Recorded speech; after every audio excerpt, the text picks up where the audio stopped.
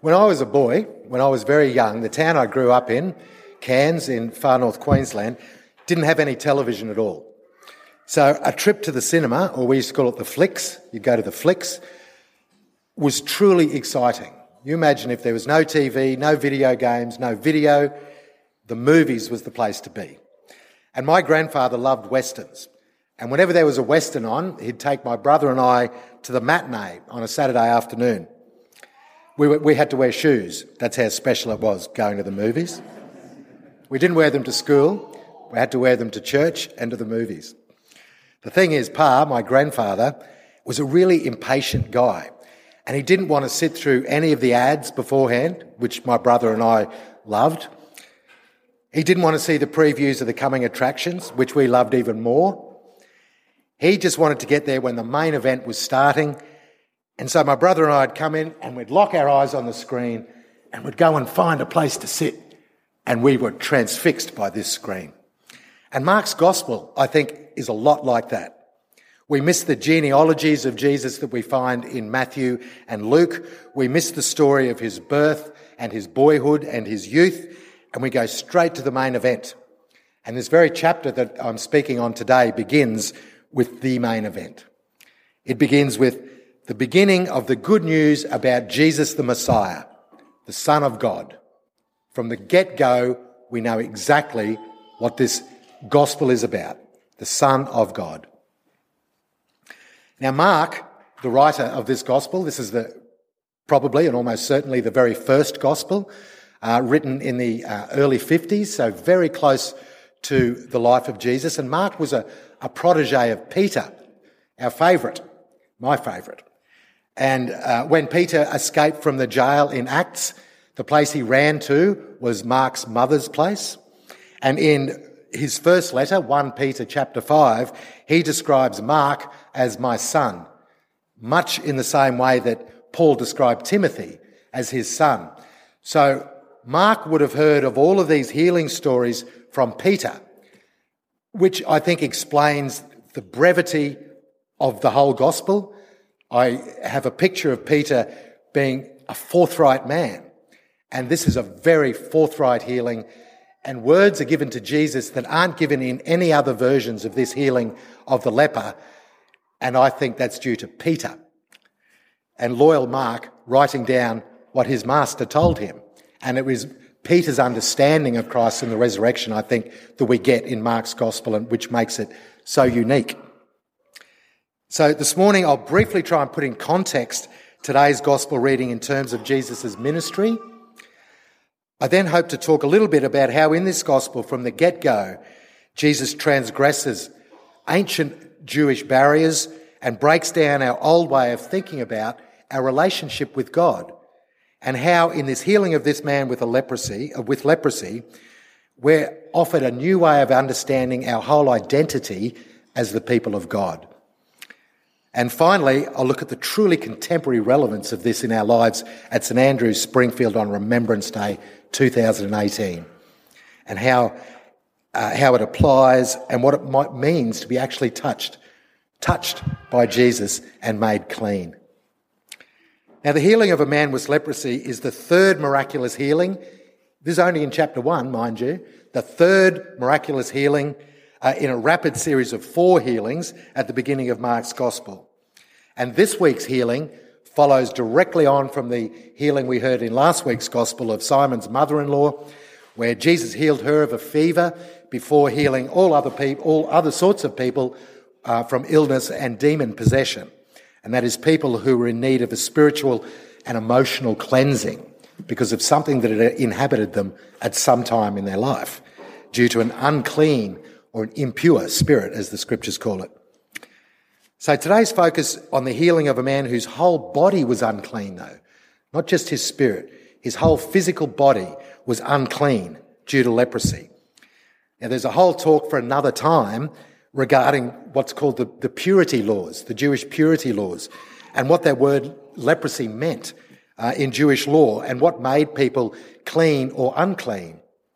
However, the part of the law that I'd really like to focus on today that concerns us is that if a person was ritually or physically unclean, They couldn't take their place in their communities. They were shunned. In fact, if they suffered from leprosy, they were considered to be living corpses and became social pariahs. They couldn't live in the community. They couldn't live with their families. They had to live outside of town. And they were condemned to live in really lonely isolation, away from other people and away from the temple and away from the synagogue. They couldn't worship God with the chosen people. Look, this perhaps gives us an indication, an explanation of the desperation in this lovely man who comes to Jesus to be healed. We can assume, I think, that the leper would have heard of some of these earlier two healings in Jesus' very early ministry, and he would have had a fundamentally but very rudimentary faith that he was going to be healed. That Jesus was the one who could make him whole. Otherwise he wouldn't have come in the first place. So that he could have a life. And not just this lonely, horrible existence away from all others, but a full and abundant life among his people. And the passage starts with the afflicted man throwing himself on the knees and begging Jesus, "If you are willing, you can make me clean." Look, it's such a desperate scene. We can picture this in our head. The leper is saying to Jesus, in effect, "I've seen you restore other people, sir, to a full and abundant life. Sir, give me life." But it's the "if you are willing" that truly fleshes out what this person is feeling.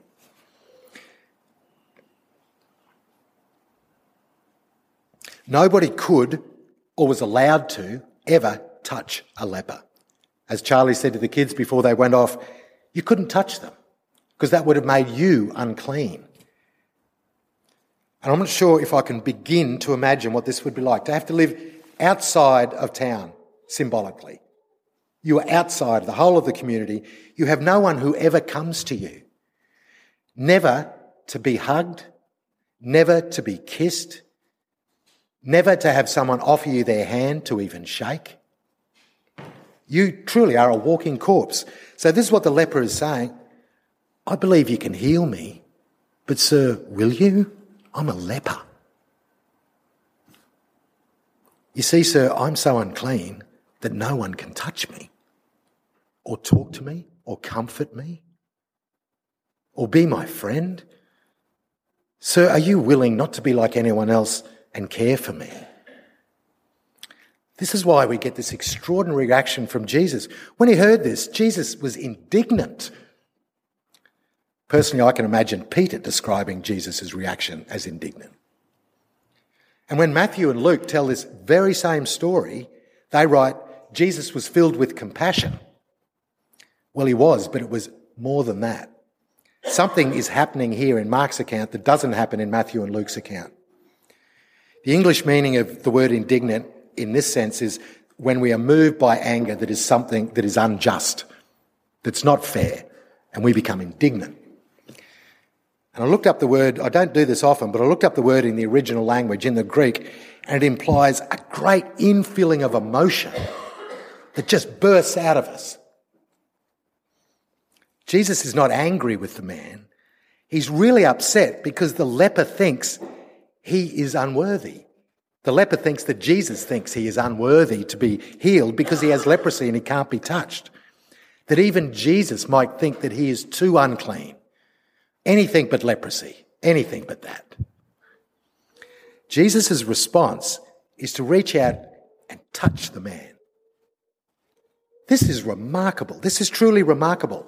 I'm willing, I'm really willing, I'm indignantly willing to touch you. I want to do more than touch you. Be clean. And the only healing in the whole of Scripture before this was way back in the second book of Kings, chapter 5, when the prophet Elisha heals Naaman the Syrian. Now, Elisha doesn't even leave his room, let alone meet Naaman. He gets his servant to tell Naaman to dip himself 7 times in the Jordan and he will be healed. And he certainly doesn't touch him, as that would have made Elisha unclean as well. So Jesus touches the leper and says, be clean. No ritual, like we heard from today's First Testament reading. No jumping in and out of the Jordan. Just be clean. And he immediately was clean. Take your place among your people. Touch and be touched, for you are clean. Despite Jesus' requests that he must not show himself to the priest and offer the sacrifices Moses commanded and not tell anyone, of course he does. Look, this is human nature. If I had received such news as that, I reckon I would be yelling it from the rooftops. Jesus would understand. I'd say, Jesus would understand. I just can't help it, you know. It was thought that only God could cure leprosy. So if he'd gone and shown himself to the priests, which we don't know if he did or we didn't, so I'm thinking he probably did. So in showing himself to the priests, he was saying to them that this man Jesus, who touched me, has divine power. But for the former leper, it also meant that he would receive a certificate of cleanliness, which meant he could take his place in society. The man's identity of one of God's chosen people was restored. And the word healing is not at all even used in this passage. Be clean, Jesus says to the leper. And in the healing that immediately follows this one, he doesn't say to the paralysed man, be healed. He says, son, your sins are forgiven. Son. This is unheard of. Jesus' healings come from this position of divine love. He urgently wants these people to be healed, to be clean, and to be forgiven. And filled with emotion, Jesus says that to all of us. Be made clean, and I will give you a new identity of daughters and sons of God's word. He says to us, your sins are forgiven. I give you a new identity as sons and daughters of God's word. Jesus offers a new way of understanding our identity and who we are as God's people. And we also note that it's the leper who comes to Jesus. Jesus doesn't just bump into him. The leper made a conscious decision to go to Jesus. And I think this is what faith is. It's people in deep need coming in desperation to Jesus. We too are unclean, and we too come. Jesus says, I've not come to call the righteous, that is those who think they're clean, but sinners, those of us who know we're unclean. And like the leper, like me, Jesus says to us too, I give you a new identity as daughters and sons of God's word. Come and enter the fullness of life with me, and I will never leave you. I will never forsake you. I will never stop touching you. But for many of us, we're also a bit like the leper in another way. I know that Jesus heals people and restores them to life. I've seen it in others, and how wonderful that must be. But would he forgive or heal me? All these other people, they're probably goody two-shoes, and the worst thing they ever did was have a nasty thought about someone when they were 8 in the playground, you know? But me, man, I am a sinner. I can't even admit to myself the damage I've caused, not only to my life, but to everyone I've ever loved or befriended. Not only am I unclean, I've made others unclean. I'm the worst, most neglectful father ever. Was there ever a mother who said such a thing to a daughter?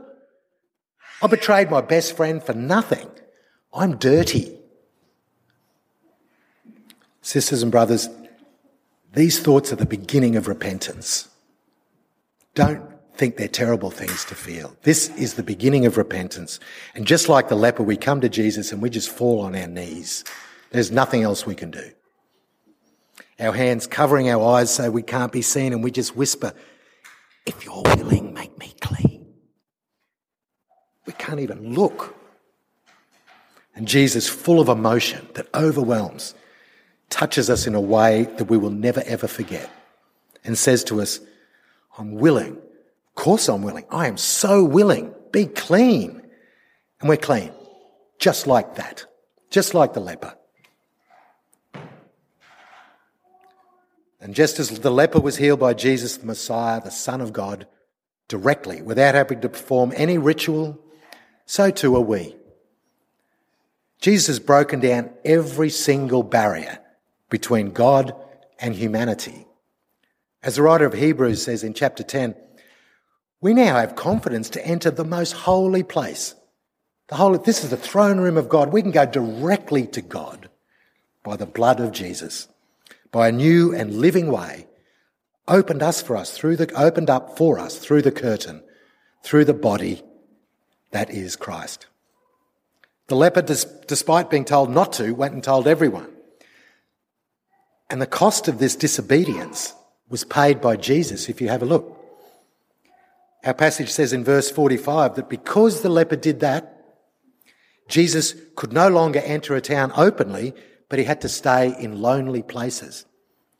So in taking away the isolation from the leper, our Lord Jesus himself took upon the leper's isolation.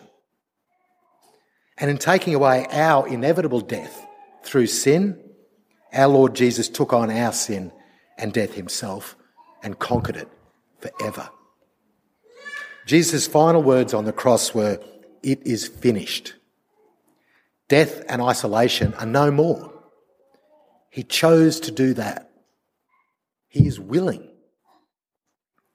Dear friends, you might feel that others may be made clean except you because of your past or acts or thoughts that you currently have that you can't stop doing or stop having and just won't go away. Perhaps you feel that Jesus may not be willing. Take great heart. Come to Jesus and fall on our knees and whisper, "If you are willing, you can make me clean." We will have our prayer team at the front here after the service, and if any of you would like any assistance in this or don't understand things that I'm trying to explain probably so poorly, please come and see us afterwards or speak to Charlie or speak to me if you would prefer. Please, let's pray. Dear Father, we praise you that in your Son and our Lord Jesus Christ, you have removed all impediments between you, the creator of the whole world, and us, your dearly beloved children. Bless this truth deeply into our hearts, into our minds, into our souls, and into our spirits, that we can come to you. We can always come to you, and we will always be made clean. In Jesus' name, amen.